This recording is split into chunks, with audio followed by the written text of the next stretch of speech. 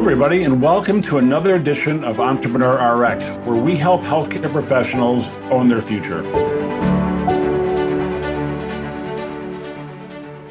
Hey, everybody, welcome back to another episode of Entrepreneur RX. Today, I have the distinct pleasure of a gentleman I've spoken to a few times before. Sahil Dewan is an entrepreneur and has an incredible, he and his brother have an incredibly cool product device out there that literally will answer the need or the call for literally millions of people across the world. Sahil, welcome.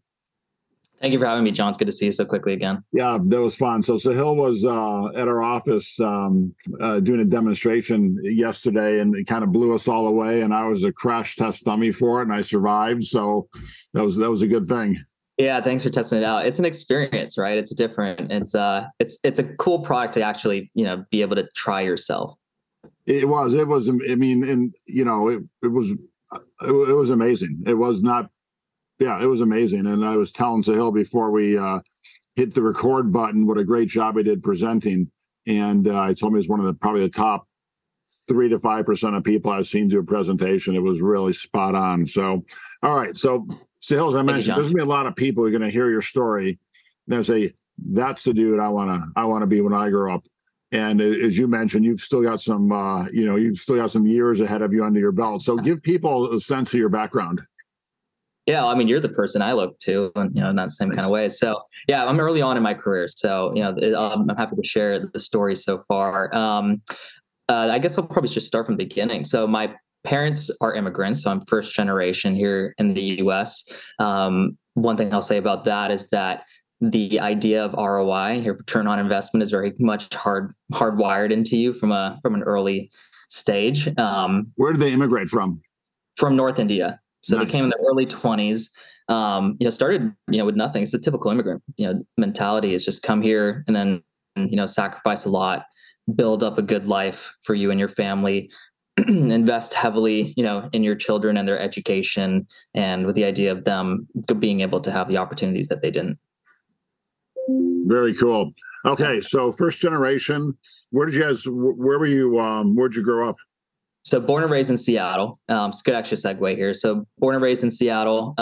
Was here my entire life until college, and then I went to the University of Oregon and studied computer science at the University of Oregon.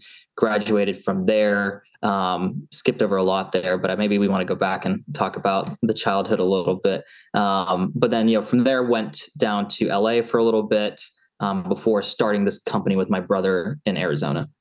So let's back up. So it seems like this whole immigrant path, you're almost, well, first off, you've got to be gritty as hell. And two, like you said, ROI is hardwired into you. So it's kind of your probably whole mindset growing up is entrepreneurial, whether it's starting a business or just be an entrepreneurial spirit. Yeah, I mean, you grow up around a lot of that. It's interesting. So my parents came here. My parents have worked at the post office for their entire lives, over 30 years. So my dad recently retired. My mom's retiring soon. And, you see them waking up every single day early in the morning to go to work, going and doing that all day, picking us up. And you just see the sacrifice. Like you see it firsthand, how hard they're working to be able to provide a much better, step up in life for the children. And then you see it with your family too, like the wide family. So I have a lot of cousins, a lot of uncles, a lot of aunts, and it's kind of like this group mentality of everybody's investing in their education so that they can go off and do something really big, and that they, the parents then see that return on investment.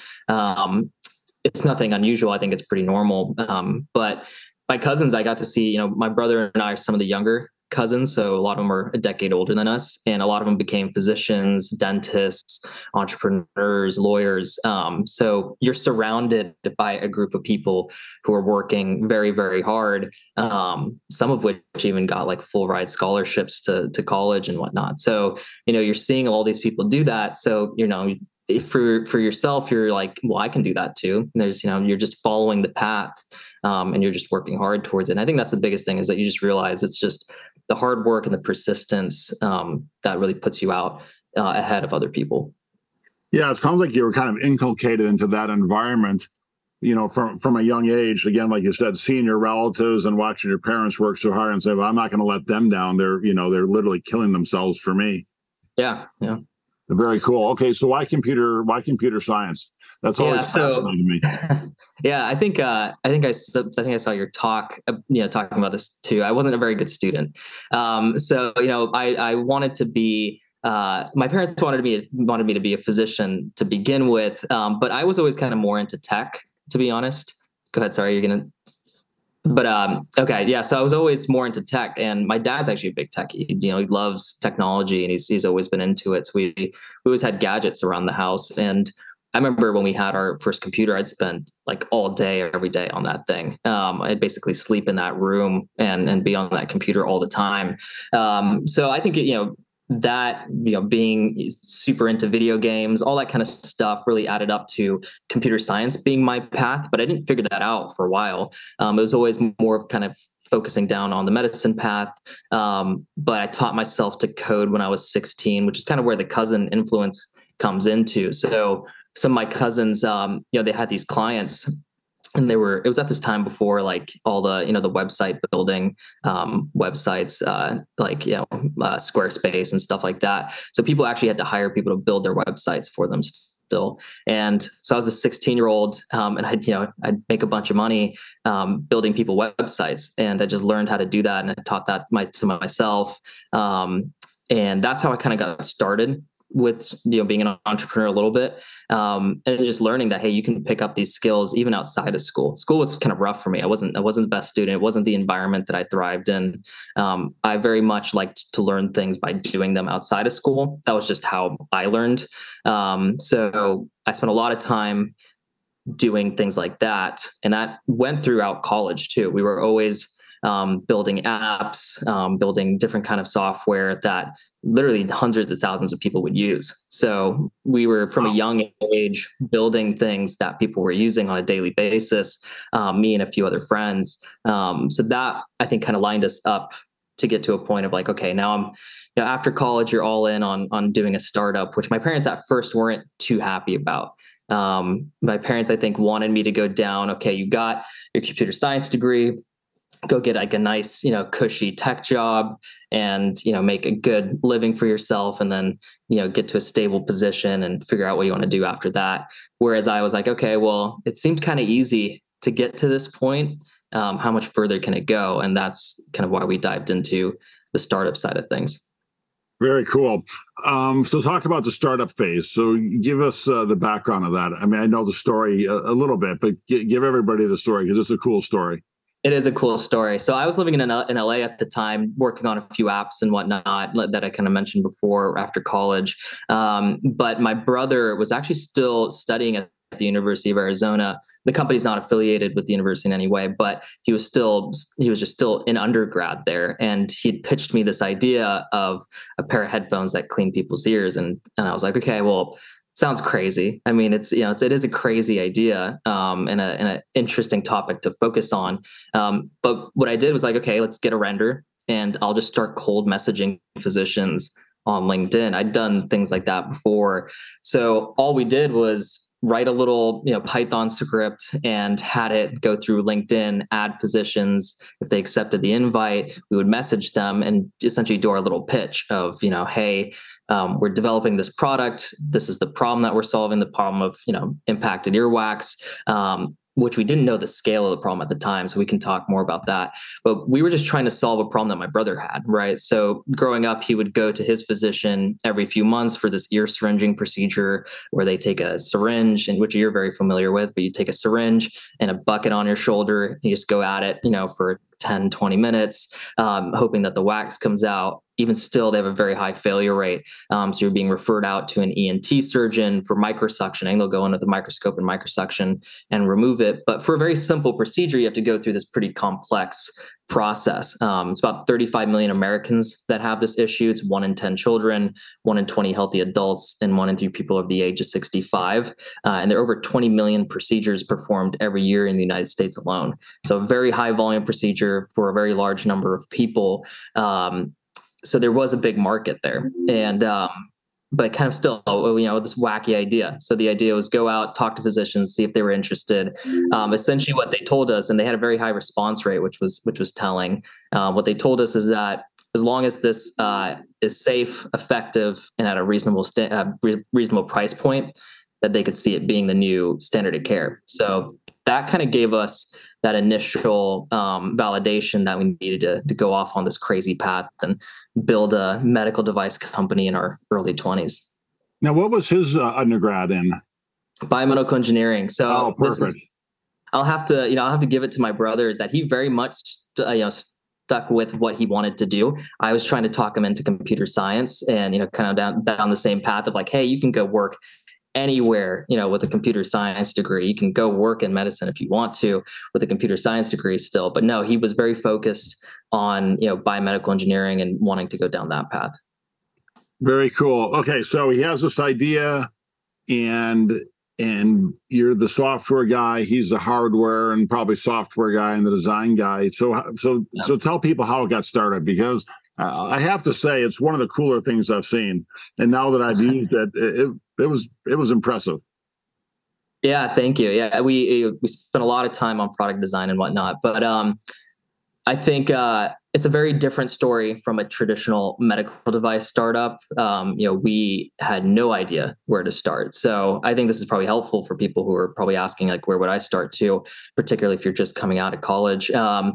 Find a good group of engineers to prototype with is the answer. So, my brother and I, after he pitched this idea to me, there seemed like there was something there.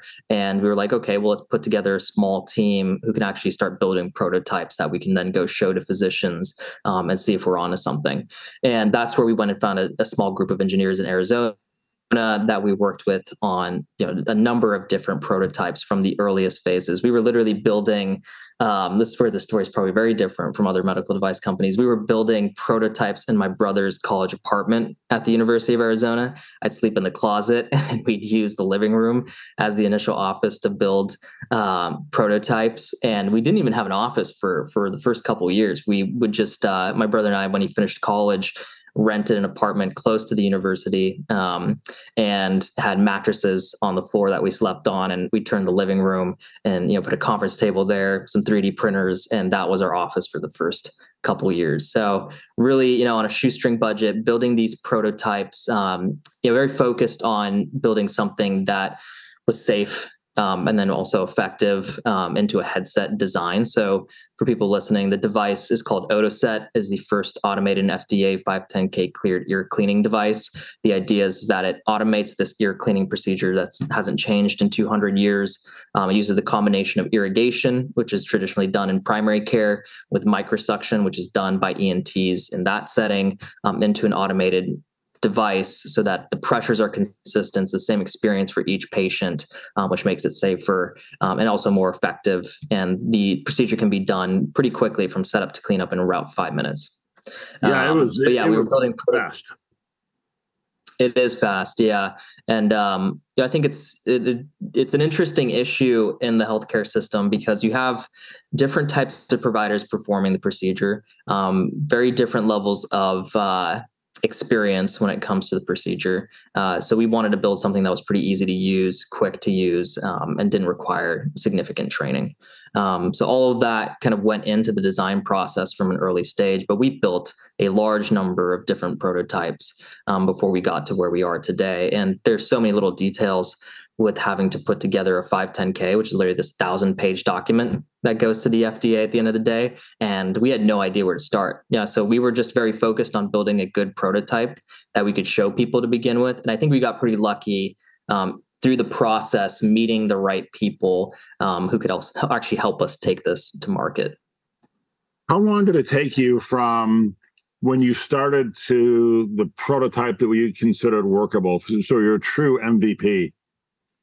Yeah, I mean, I'd say the first, year and a half of the company, we were just really young and dumb and didn't know really what we were doing. So we were building these prototypes. They're really rudimentary. And the the idea was just let's go find some physicians who could actually get behind this. So that was the first step. The first step was get some really early 3D printed prototypes done, go out and start working with some ENTs on further developing it, and getting some ENTs behind it so that people would take us seriously. I think that was the other thing is we were in our early 20s. Who's going to take us seriously with this earwax company and a very young group of engineers building a medical device that they want to take to market? So we got some ENTs behind it. And then our first money in kind of came, mid 2018 is when we got our first, seed investment. So that is when things actually started to pick up. So, we were able to bring people full time on and focus on this even more. So that's kind of when we really started, was mid 2018. We'd gone through an accelerator program called Dream It Health Tech, which was a real game changer for us, honestly. And Dream Adventures, who's the fund that runs that program, is still a big supporter of the company today. So that was a real game changer for us. And I think early on realized that we were, we had a lot to figure out. We needed the people around us to help us with that. So Dream It really provided us with the network of people who've built, launched and exited medical device companies. So we needed those people around. We had no idea how to do regulatory or quality management or anything that we needed to do, or clinical trials, anything that we needed to do to get this on the market. So going through that process really helped grow the company up a bit and helped us mature quite a bit. We then raised more seed money to really build out the prototypes, do clinical trials. That was the big next step, was getting enough capital to then actually use this device on patients, and the whole process you have to go through to do that, through the IRB submission and the writing the protocols and running the actual trial. So we had some great physicians help with those trials too. And that was kind of the next step before you prepare it, for a 510(k) submission. Very cool. Just to describe it to people, it's like wearing and jump into Hill where I describe it improperly, but it's like wearing a pair of Beats on your head, and you put in room temperature, body temperature water in the top part of the earphone, and then it shoots in under pressure, irrigates out your ear canal. And then there's a suction device that sucks into the bottom part of the Beats headphone. And then that part's removable and you can dump it out. And, I was a little apprehensive trying it, only because I haven't had this issue. So I haven't had people squirting water in my ear. And what did it take? 20 seconds, did you say? That's the whole process? It's a 30-second cycle. And so we've run, a number of clinical studies at this point. We did one recently. It was a larger study. And what we learned is that this is, it's a very safe and effective procedure. But more importantly, it's a much better patient experience. We had a very high percentage, it was nearly 90%, who said that this device was a much better experience than what they had done before, if they'd gotten the procedure done before at a physician's office. So that was another thing we cared a lot about, and we still care about today is, how do you continuously improve the device to be faster, to be even more effective, and to be an even better patient experience. It's a never-ending cycle of improvement. And I think that's something different coming into the medical device industry, is that things move really slow. We still like to move pretty fast, obviously doing things the right way, making sure you have a robust quality management system and you're testing everything properly. But it's important to take customer feedback and patient feedback and always continuously improve the product. So I think we have a big, as you kind of saw, we have a big focus on the product improvements and the design and the brand that we're building around it. Yeah, as I mentioned, it's very Apple-esque. I mean, in the sense that the design, you could tell the design is very well thought out and very sleek. And so it was impressive to say the least. And being on the other side of that equation a number of times, where I'm the one actually doing the cleaning. Oh my God, this is like, thank God, because that's the reason you have techs and, these urgent cares or nurses in the emergency department are like, I do not want to be the one doing this, because it is painstaking and tedious. Yeah, it's, so those are actually good points to bring up too, that were a big learning curve for us. So, going through the process, you build a prototype, You do clinical trials under IRB. You then need to manufacture these once you kind of get to more of a final design. Then that you can go do all the other testing that you need to do for your 510(k) submission, which is a lot of testing, but I think it's rigorous, but it's really good. And I actually really enjoyed going through the 510(k) process with the FDA. I think it helped us build a much better product.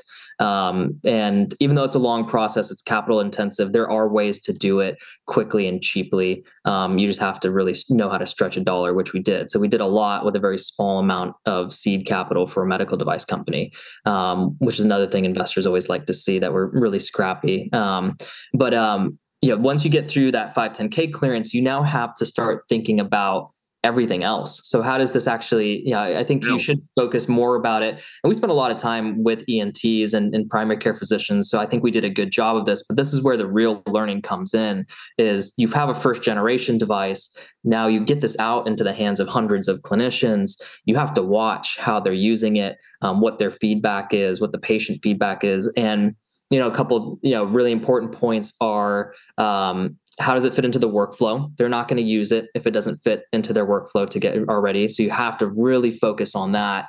Clinicians are super busy. It's a new device. It is a pain point, but learning something new when you're so stressed out and overworked all the time it feels like a lot. So you need to build everything out, from the training materials, the videos, to be easily digested and so it doesn't feel like an overwhelming task. So huge focus on training materials that we focus on today. How do you get up and running with this device, less than an hour of training, basically. And then again, reimbursement, you have to figure out. All those things start to become much more important as you commercialize the product. We spend a lot of time thinking about it ahead of time. Can't raise money if you're not thinking about those things ahead of time. But getting out in the real world and actually doing it, you start getting punched in the face real quick with different issues, and you got to figure out how to resolve them. Yeah, I've heard that expression before. If you want to be an entrepreneur, you have to just be willing to get punched in the face a lot and get back up. What was your biggest surprise in all this? Because it seems like you didn't really start off with this in mind. Like, I want to be an entrepreneur, I want to get punched in the face, but you kind of weaved your way into it. Really growing up and then doing computer science. What was your biggest learning on this so far? On this company specifically? Just on being an entrepreneur. Okay. Start with entrepreneur. Yeah, I think it's a lot harder and a lot less sexy than people make it seem to be. So I think just understanding the harsh reality of what it's actually like to do this. I mean, you'll know this better than most people. Starting a business is brutal. You got to sacrifice a lot to be able to get to a certain point and to go further. So I think just understanding that sacrifice. I don't think I'm the smartest person by far. I also don't think I'm stupid, but I think it's a lot about persistence and going further than other people are willing to go, and being more prepared, I think, is another thing. Making sure you're more prepared, what the situation you're walking into, you're well studied, and that you're willing to go further than other people. What about ego? You will have an ego when you go into it, and it'll get shattered real quick. And then maybe it gets built back up later. You can tell me, but I'm guessing that, right now, our mentality has always been, let's get people around us that have been there, done that, so we can learn from their mistakes and we can avoid a lot of those mistakes.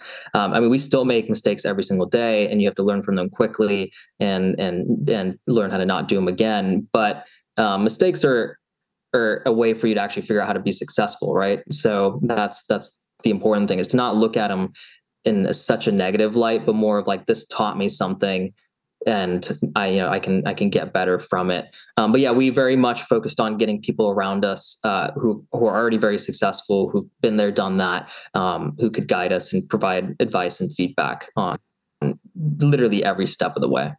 Yeah, I think that's funny. One of the things I noticed early on is, if you start in this process, you've got a relatively large ego, it doesn't work well, because getting punched in the face a few times, most people with big egos do not take that well.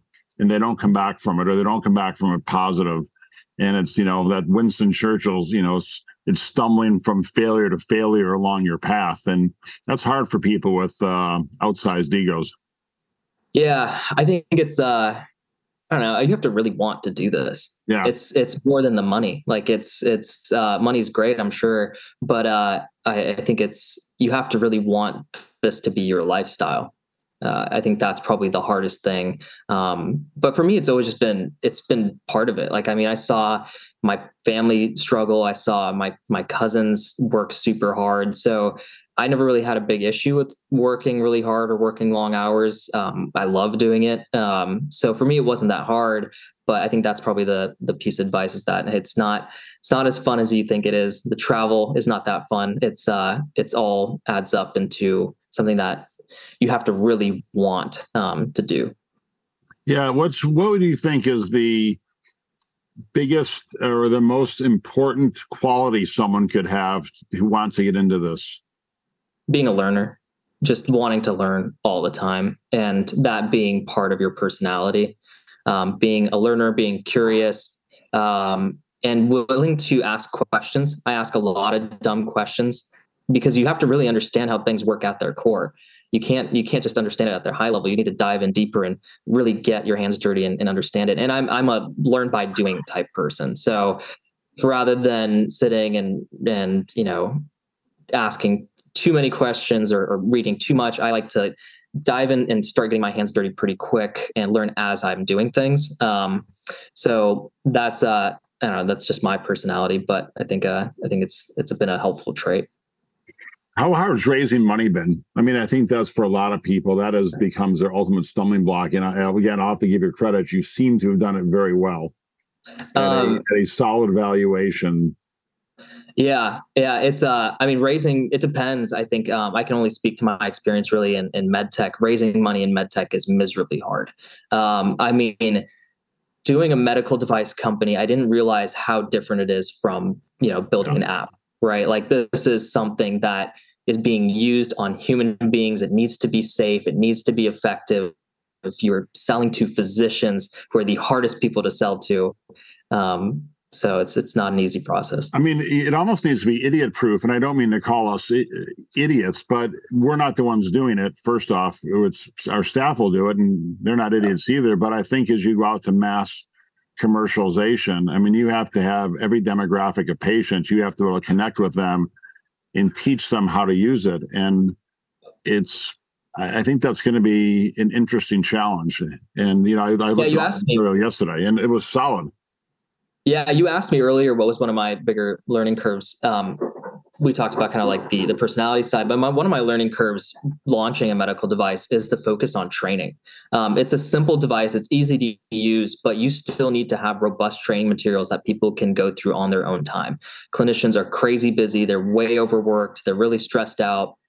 You need to provide an experience that doesn't feel overwhelming to them, but still, provides everything that they need to know and that they can come back to. So I'd say that was something I was a little bit more surprised about on, hey, this is an easy device. It's a pretty simple procedure, but no, you need to provide all the information so that they can digest it and learn it and practice it. So I think that's probably one of the things I'd say is medical devices are super hard. Raising money is super hard for medical devices, but there are clear milestones that you need to hit.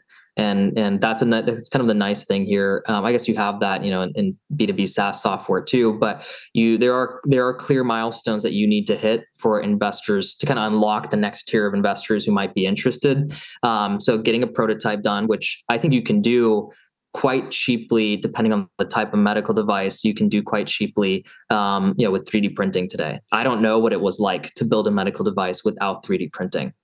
So that I think was a game changer. And for us, we could buy a couple 3D printers for $5,000-$10,000, and then you kind of feel like a software company in a way where you're iterating on product design very quickly, like overnight, right? So you're letting it print overnight. You wake up in the morning, you try that new design out, and then you figure out where to go from there. So that created a really interesting process for us to get quite a ways down the road with very little capital. So we 3D printed devices all the way until we actually had to manufacture it for the 510K submission, for the 510K data.